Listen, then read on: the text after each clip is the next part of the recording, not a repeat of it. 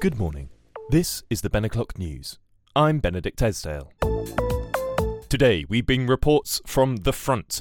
That is the front of the armed conflict that is taking place in my household. There have been many manoeuvres, many shenanigans going on. I'm not a military expert myself, but we do have the Colonel on the line, and he is waiting to give us an update on what has been going on, and where, and why, and the belligerents on all sides.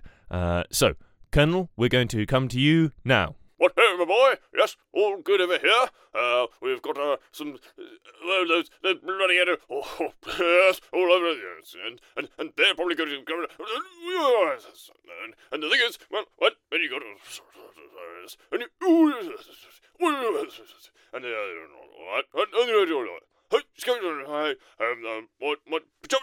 and thank you, Colonel, for that war update, and I should just say, for any listeners, the war to which I am referring is the Battle of the Towel.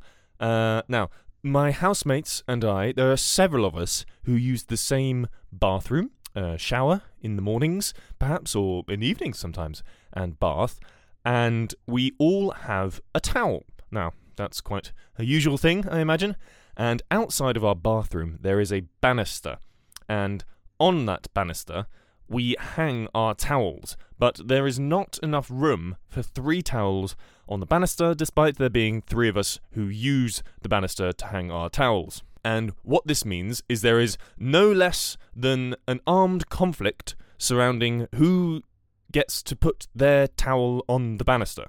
There's a lot of espionage going on as well, people planning certain tactics and using underhand and uncouth methods to secure their towel place on the banister, but this morning, I'd like it to be known that I got in with a slightly sneaky trick. You see, yesterday I did laundry, and part of that laundry was a duvet cover.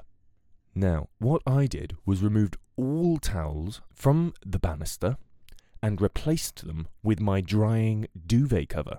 Now, no one in their right mind, and this would be some sort of war crime, would remove a damp duvet cover from the banister. So, I was able to then secure my spot, so when I was able to remove my duvet cover at my leisure, I could whip my towel in there and get in there with my teal flag. We all have 3 different colours. Mine is teal, and one is red, and one is a nice cream.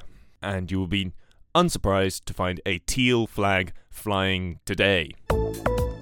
In other news, I have some more cafes to add to my cafe list of Soho cafes. We have the Department of Coffee and Social Affairs, a very witty title. Their logo is a sort of government-looking insignia that makes you think that, it might be a real government department, but no, it's just coffee and nice snacks. And they do sell coffee, which I believe they roast themselves. They have an East End blend, which sounds delicious, and I will say they do gain points on the coffee front for the fact that they offered 2 filter coffees. I am a big fan of the filter coffee, as you may know if you listen to this news bulletin podcast on the regular, and I asked for a filter coffee, and the person behind the counter, the coffee server, said, "Which one?" Which caught me completely off guard. Usually there isn't a which one.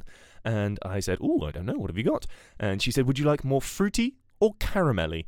And I think that's an excellent way of doing it. She didn't say a place that might have confused me or anything like that. She just gave me 2 flavours, and I picked one. I went for the caramel end, and it was lovely and sweet. Sat downstairs in there and did a bit of work.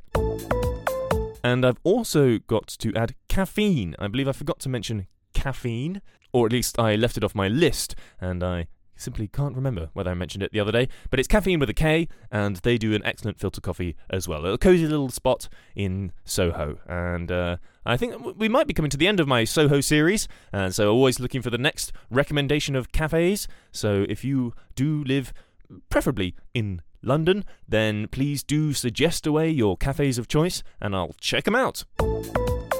That's all from me. Thank you very much for tuning into this episode of the Ben O'Clock News. I've been Benedict Esdale. Goodbye.